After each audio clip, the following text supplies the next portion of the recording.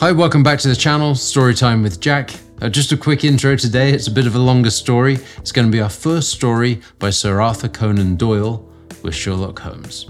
It's one of the last short stories that was published by Sir Arthur Conan Doyle, and it comes from the casebook of Sherlock Holmes. So please tuck yourselves in, like and subscribe, get yourselves nice and cozy, and let me tell you a Sherlock Holmes story.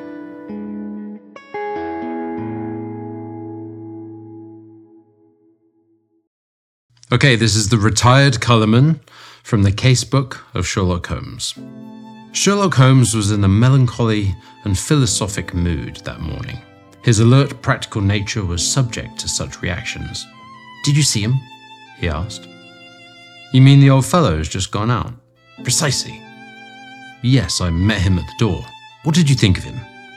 "A pathetic, futile, broken creature." "Exactly, Watson. Pathetic and futile. But is not all life pathetic and futile? Is not his story a microcosm of the whole? We reach, we grasp, and what is left in our hands at the end? A shadow, or worse than a shadow, misery." "Is he one of your clients?" "Well, I suppose I may call him so. He has been sent on by the Yard. Just as medical men occasionally send their incurables to a quack, they argue that they can do nothing more, and that whatever happens to the patient can be no worse than he is." "What's the matter?" Holmes took a rather soiled card from the table. "Josiah Amberley. He says he was a junior partner of Brickfall and Amberley, who are manufacturers of artistic materials. You'll see their names upon paint boxes. He made his little pile, retired from business at the age of 61, bought a house at Lewisham, and settled down to rest after a life of ceaseless grind. One would think his future was tolerably assured." "Yes, indeed." Holmes glanced over some notes, which he had scribbled on the back of an envelope. "Retired in 1896, Watson. Early in 1897, he married a woman 20 years younger than himself, a good-looking woman too, if the photograph does not flatter. A competence, a wife, leisure. It seemed a straight road which lay before him, and yet within 2 years he is, as you have seen, as broken and miserable a creature as crawls beneath the sun." "But what has happened?" "The old story, Watson. A treacherous friend and a fickle wife. It would appear that Amberley has one hobby in life, and it is chess. Not far from him at Lewisham there lives a young doctor, who is also a chess player. I have noted his name as Dr. Ray Ernest.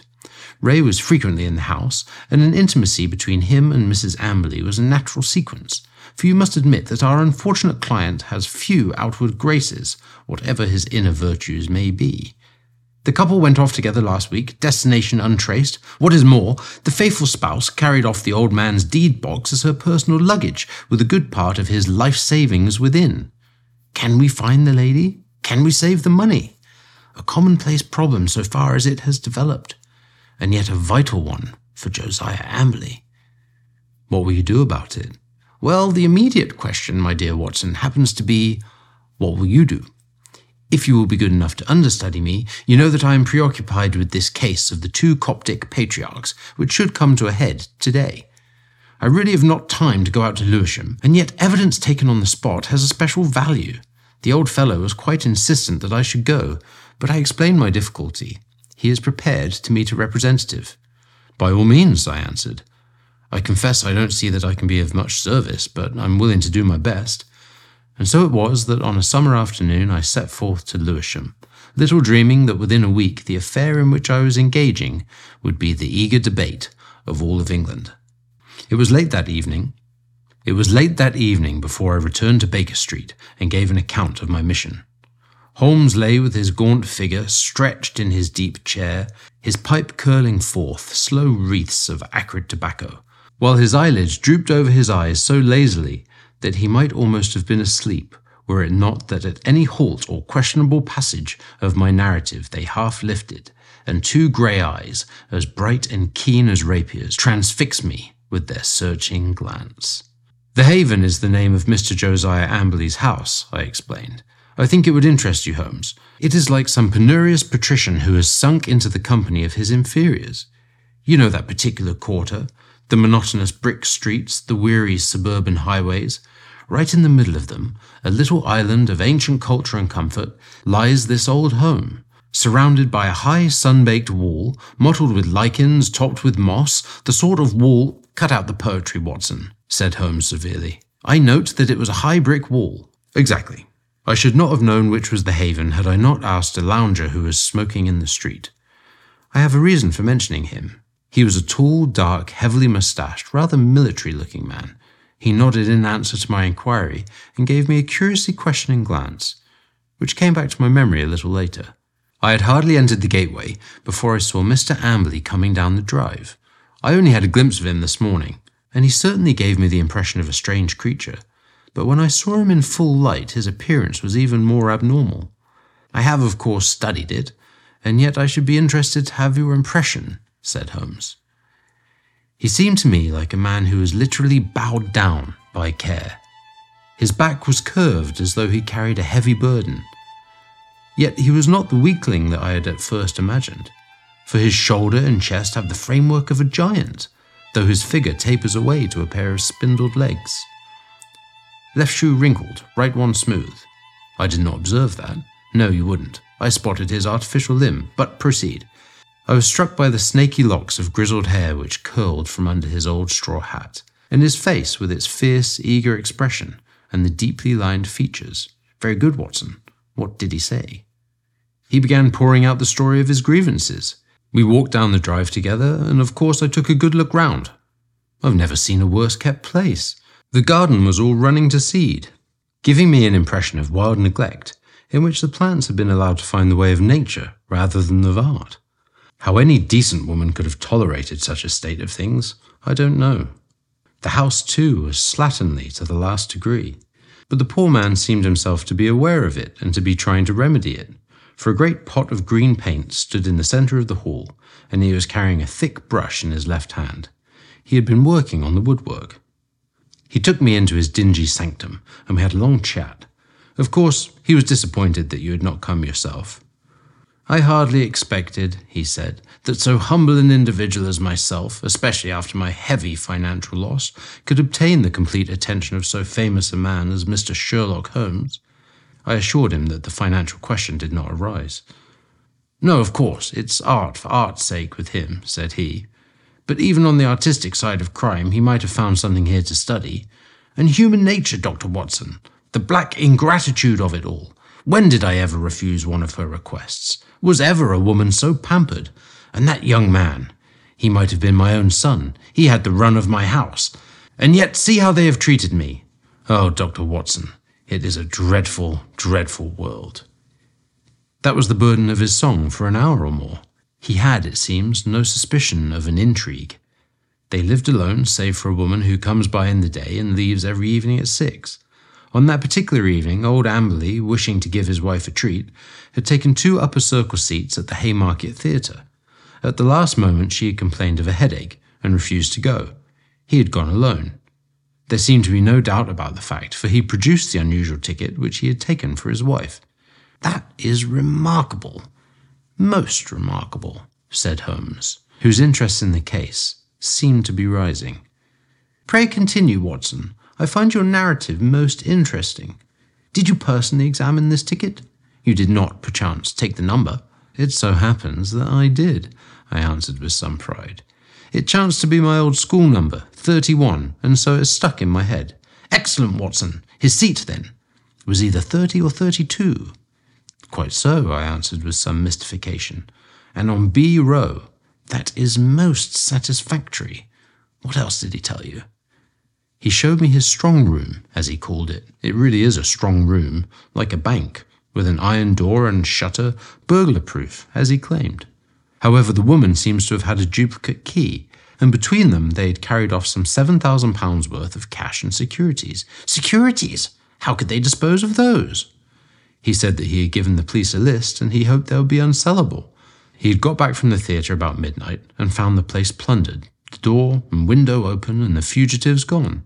There was no letter or message, nor has he heard a word since. He at once gave the alarm to the police." Holmes brooded for some minutes. "You say he was painting. What was he painting?" "Well, he was painting the passage, but he had already painted the door and the woodwork of this room I spoke of. Does it not strike you as a strange occupation in the circumstances? One must do something to ease an aching heart. That was his own explanation. It was eccentric, no doubt, but he's clearly an eccentric man. He tore up one of his wife's photographs in my presence, tore it up furiously in a tempest of passion. "I never wish to see her damn face again," he shrieked. "Anything more, Watson?" "Yes, one thing which struck me more than anything else. I had driven to the Blackheath station and caught my train there when, just as it was starting, I saw a man dart into the carriage next to my own. You know I have a quick eye for faces, Holmes. It was undoubtedly the tall, dark man whom I had addressed in the street. I saw him once more at London Bridge, and then I lost him in the crowd. But I'm convinced that he was following me." No doubt," said Holmes. "A tall, dark, heavily moustached man, you say? With grey-tinted sunglasses?" "Holmes, you're a wizard. I did not say so, but he had grey-tinted sunglasses. And a Masonic tie-pin. Holmes!" "Quite simple, my dear Watson, but let us get down to what is practical. I must admit to you that the case, which seemed to me to be so absurdly simple as to be hardly worth my notice, is rapidly assuming a very different aspect. It is true that though in your mission you have missed everything of importance, yet even those things which have obtruded themselves upon your notice give rise to serious thought." "What have I missed?" "Don't be hurt, my dear fellow. You know that I am quite impersonal. No one else would have done better, some possibly not so well. But clearly you have missed some vital points. What is the opinion of the neighbours about this man Amberley and his wife? That surely is of importance. What of Dr. Ernest? Was he the gay Lothario one would expect? With your natural advantages, Watson, every lady is your helper and accomplice. What about the girl at the post office, or the wife of the greengrocer? I can picture you whispering soft nothings with the young lady at the Blue Anchor, and receiving hard somethings in exchange. All this you have left undone." "Well, it can still be done. It has been done. Thanks to the telephone and the help of the Yard, I can usually get my essentials without leaving this room. As a matter of fact, my information confirms the man's story. He has the local repute of being a miser, as well as a harsh and exacting husband. That he had a large sum of money in a strong room of his is certain. So also is it that young Dr. Ernest, an unmarried man, played chess with Amberley, and probably played the fool with his wife. All this seems plain sailing, and one would think that there was no more to be said, and yet...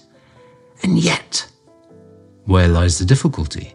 In my imagination, perhaps. Well, leave it there, Watson.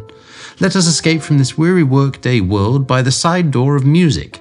Karina sings tonight at the Albert Hall, and we still have time to dress, dine, and enjoy." In the morning I was up betimes, but some toast crumbs and 2 empty eggshells told me that my companion was earlier still. I found a scribbled note upon the table. "Dear Watson, there are 1 or 2 points of contact which I should wish to establish with Mr. Josiah Amberley. When I have done so, we can dismiss the case, or not. I would only ask you to be on hand around 3 o'clock, as I conceive it possible that I may want you. S.H." I saw nothing of Holmes that day, but at the hour named he returned, grave, preoccupied, and aloof. At such times it was wiser to leave him to himself. "Has Amberley been here yet?" "No." "Ah, I am expecting him." He was not disappointed, for presently the old fellow arrived with a very worried and puzzled expression on his austere face. "I've had a telegram, Mr. Holmes. I can make nothing of it." He handed it over, and Holmes read it aloud. "Come at once without fail. Can give you information as to your recent loss, Elman, the vicarage." "Dispatched at 2:10 from Little Purlington," said Holmes. "Little Purlington is in Essex, I believe, not far from Frinton. Well, of course, you will start at once. This is evidently from a responsible person, the vicar of the place. Where is my Crockford? Yes, here we have him. J.C. Elman, M.A., living of Moosmore come Little Purlington. Look up the trains, Watson." "There is one at 5:20 from Liverpool Street." "Excellent. You had best go with him, Watson. He may need help or advice. Clearly we have come to a crisis in this affair." But our client seemed by no means eager to start. "It's perfectly absurd, Mr. Holmes," he said. "What can this man possibly know of what has occurred? It is a waste of time and money." "He would not have telegraphed to you if he did not know something. Wire at once that you are coming." "I don't think that I shall go." Holmes assumed his sternest aspect. "It would make the worst possible impression both on the police and upon myself, Mr. Amberley, if when so obvious a clue arose, you should refuse to follow it up. We should feel that you were not really in earnest about this investigation." Our client seemed horrified at the suggestion. "Why, of course I shall go if you look at it that way," said he. "On the face of it, it seems absurd to suppose that this person knows anything, but if you think—" "I do think," said Holmes with emphasis, and so we launched upon our journey. Holmes took me aside before we left the room and gave me one word of counsel, which showed that he considered the matter to be of great importance. "Whatever you do, see that he really does go," said he. "Should he break away or return, get to the nearest telephone exchange and send the single word 'bolted.' I will arrange here that it shall reach me wherever I am." Little Purlington is not an easy place to reach, for it is on a branch line. My remembrance of the journey is not a pleasant one, for the weather was hot, the train slow, and my companion sullen and silent, hardly talking at all save to make an occasional sardonic remark as to the futility of our proceedings. When we had at last reached the little station, it was a 2-mile drive before we came to the vicarage, where a big, solemn, rather pompous clergyman received us in his study. Our telegram lay before him. "Well, gentlemen," he asked, "what can I do for you?" "We came," I explained, "in answer to your wire." "My wire? I sent no wire." "I mean the wire which you sent to Mr. Josiah Amberley about his wife and his money." "If this is a joke, sir, it is a very questionable one," said the vicar angrily. "I have never heard of the gentleman you name, and I have not sent a wire to anyone." Our client and I looked at each other in amazement. "Perhaps there is some mistake," said I. "Are there perhaps 2 vicarages? Here is the wire itself, signed Ellman, and dated from the vicarage." "There is only one vicarage, sir, and only one vicar, and this wire is a scandalous forgery, the origin of which shall certainly be investigated by the police. Meanwhile, I can see no possible object in prolonging this interview." So Mr. Amberley and I found ourselves on the roadside, in what seemed to me to be the most primitive village in England. We made for the telegraph office, but it was already closed. There was a telephone, however, at the little railway arms, and by it I got in touch with Holmes, who shared our amazement at the result of our journey. "Most singular," said the distant voice. "Most remarkable. I much fear, my dear Watson, that there is no return train tonight. I have unwittingly condemned you to the horrors of a country inn. However, there is always nature, Watson, nature and Josiah Amberley. You can be in close commune with both." I heard his dry chuckle as he turned away.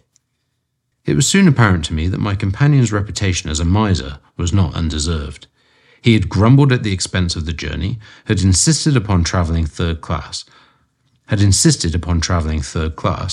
and was now clamorous in his objections to the hotel bill. Next morning, when we did at last arrive in London, it was hard to say which of us was in the worse humour. "You had best take Baker Street as we pass," said I. "Mr. Holmes will have some fresh instructions." "If they are not worth more than the last ones, they are not of much use," said Amberley with a malevolent scowl. Nonetheless, he kept me company. I had already warned Holmes by a telegram of the hour of our arrival, but we found a message waiting that he was at Lewisham and would find us there. That was a surprise, but an even greater one was to find that he was not alone in the sitting room of our client. A stern-looking, impassive man sat behind him, a dark man with grey-tinted glasses and a large Masonic pin projecting from his tie. "This is my friend Mr. Barker," said Holmes. "He has been interesting himself also in your business, Mr. Josiah Amberley, though we have been working independently, but we both have the same question to ask you." Mr. Amberley sat down heavily. He sensed impending danger. I read it in his straining eyes and his twitching features. "What is the question, Mr. Holmes?" "Only this. What did you do with the bodies?" The man sprang to his feet with a hoarse scream. He clawed into the air with his bony hands. His mouth was open, and for the instant he looked like some horrible bird of prey. In a flash we got a glimpse of the real Josiah Amberley, a misshapen demon with a soul as distorted as his body. As he fell back into his chair, he clapped his hands to his lips as if to stifle a cough. Holmes sprang at his throat like a tiger and twisted his face towards the ground. A white pellet fell from between his gasping lips. "No shortcuts, Josiah Amberley. Things must be done decently and in order. What about it, Barker?" "I'll have a cab at the door." said our taciturn companion. "It's only a few hundred yards to the station. We will go together. You can stay here, Watson. I shall be back within half an hour." The old Colourman had the strength of a lion in that great trunk of his, but he was helpless in the hands of two experienced manhandlers. Wriggling and twisting, he was dragged into the waiting cab, and I was left to my solitary vigil in the ill-omened house. In less time than he had named, however, Holmes was back, in company with a smart young police inspector.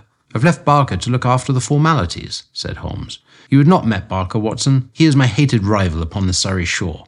When you said a tall man, it was not difficult for me to complete the picture. He has several good cases to his credit, has he not, Inspector?"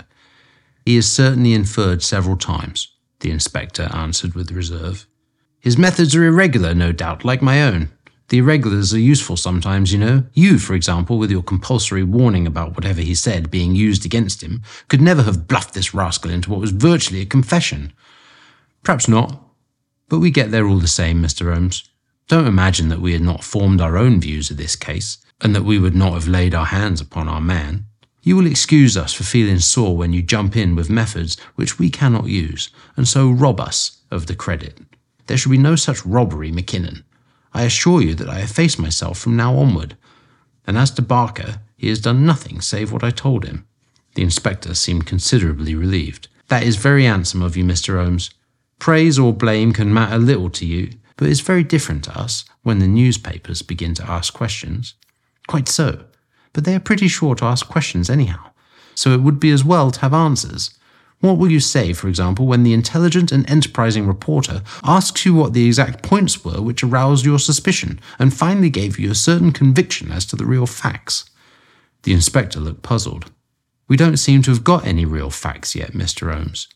You say that the prisoner, in the presence of 3 witnesses, practically confessed by trying to commit suicide, that he had murdered his wife and her lover. What other facts have you? Did you arrange for a search? There are 3 constables on their way. Then you will soon get the clearest fact of all. The bodies cannot be far away. Try the cellars and the garden. It should not take long to dig up the likely places. This house is older than the water pipes. There must be a disused well somewhere. Try your luck there." "But how did you know of it? And how was it done?" "I'll show you first how it was done, and then I will give you the explanation which is due to you, and even more to my long-suffering friend here, who has been invaluable throughout. But first I would like to give you an insight into this man's mentality. It is a very unusual one, so much so that I think his destination is more likely to be Broadmoor than the scaffold. He has, to a high degree, the sort of mind which one associates with the medieval Italian nature rather than the modern Briton. He was a miserable miser who made his wife so wretched by his ways that she was a ready prey for any adventurer. Such a one came upon the scene in the person of this chess-playing doctor. Amply excelled at chess, 1 mark, Watson, of a scheming mind. Like all misers, he was a jealous man, and his jealousy became a frantic mania. Rightly or wrongly, he suspected an intrigue. He determined to have his revenge, and he planned it with a diabolical cleverness. Come here." Holmes led us along the passage with as much certainty as if he had lived in the house and halted at the open door of the strong room. "Oh, pooh! What an awful smell of paint!" cried the inspector. "That was our first clue," said Holmes. "You can thank Dr. Watson's observation for that, though he failed to draw the inference. It set my foot upon the trail. Why should this man at such a time be filling his house with strong odours? Obviously to cover some other smell which he wished to conceal, some guilty smell that would suggest suspicions. Then came the idea of a room such as you see here, with the iron door and shutter, a hermetically sealed room. Put those 2 facts together, and whither do they lead? I could only determine that by examining the house myself. I was already certain that the case was serious, for I had examined the box office chart at the Haymarket Theatre, another of Dr. Watson's bullseyes, and ascertained that neither B30 nor 32 of the upper circle had been occupied that night. Therefore Amberley had not been to the theatre, and his alibi fell to the ground. He had made a bad slip when he allowed my astute friend to notice the number of the seat taken for his wife.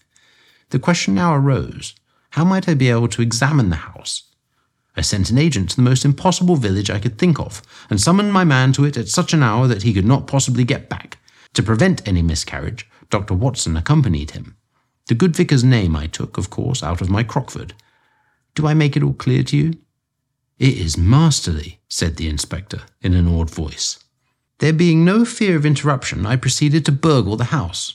Burglary has always been an alternative profession had I cared to adopt it, and I have little doubt that I should have come to the front. Observe what I found. You see the gas pipe along the skirting there? Very good. It rises in the angle of the wall, and there is a tap here in the corner. The pipe runs out into the strong room, as you can see, and ends in that plaster rose in the centre of the ceiling, where it is concealed by the ornamentation. That end is wide open. At any moment, by turning the outside tap, the room could be flooded with gas.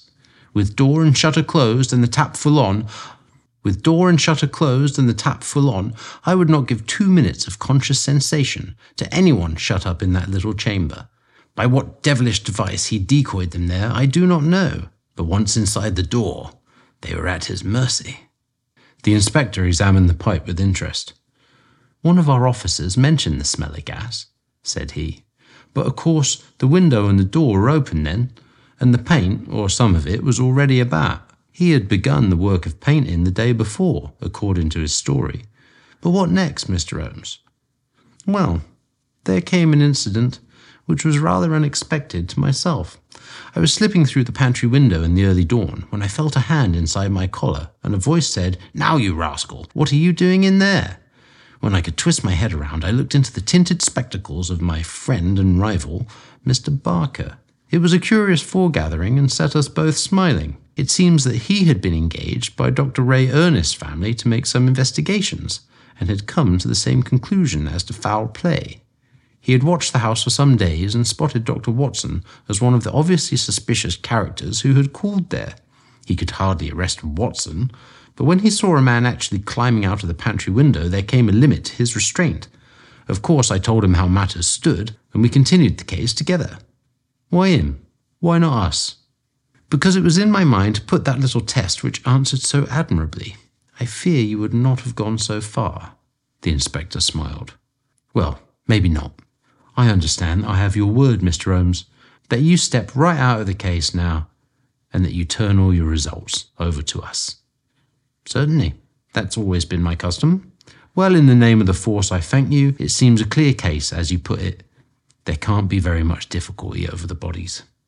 "I'll show you a grim little bit of evidence," said Holmes, "and I'm sure Amberley himself never observed it. You'll get results, Inspector, by always putting yourself in the other fellow's place and thinking what you would do yourself. It takes some imagination, but it pays. Now, we will suppose that you were shut up in this little room, had not 2 minutes to live, but wanted to get even with the fiend who was probably mocking at you on the other side of the door. What would you do?" "Write a message." "Exactly. You would like to tell people how you died. No use writing on paper. That would be seen. If you wrote on the wall, someone might rest upon it. Now look here. Just above the skirting is scribbled with a blue indelible pencil, We W.E. blank blank. That's all. What do you make of that?"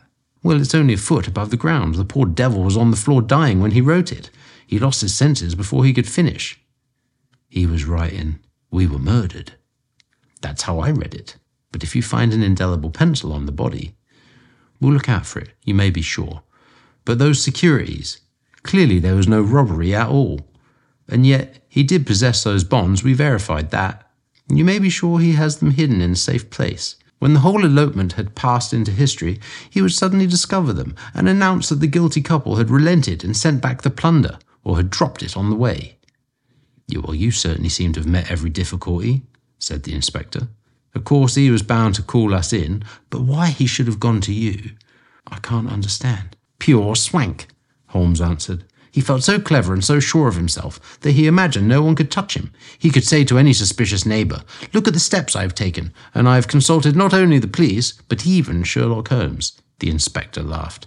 "We must forgive you your even, Mr. Holmes," said he. "It's as workmanlike a job as I can remember." A couple of days later, my friend tossed across to me a copy of the bi-weekly North Surrey Observer. Under a series of flaming headlines which began with the Haven horror and ended with brilliant police investigation, there was a packed column of print which gave the first consecutive account of the affair. The concluding paragraph is typical of the whole. It ran thus: "The remarkable acumen, by which Inspector Mackinnon deduced from the smell of paint that some other smell, that of gas for example, might be concealed, the bold deduction that the strong room might also be the death chamber, and the subsequent inquiry which led to the discovery of the bodies in a disused well, cleverly concealed by a dog kennel, should live in the history of crime as a standing example of the intelligence of our professional detectives. Well, Mackinnon is a good fellow, said Holmes with a tolerant smile. You can file it in our archives, Watson. Someday, the true story may be told. All right, thanks for listening to the story, guys. I hope you enjoyed it. If you'd like to support the podcast, please like and subscribe over on YouTube and follow our content there. That's really the best way that you can support this podcast. Now, 10% of this channel goes to charities that support children's literacy. So I really hope that you share it with your friends and that by listening to these stories, we can all do a little bit of good. Okay, next week I'm going to have another fun story for you. We're going to have the first story here by Ernest Hemingway, which I think is going to be a collection of 2 short stories that no one else knows why they go together.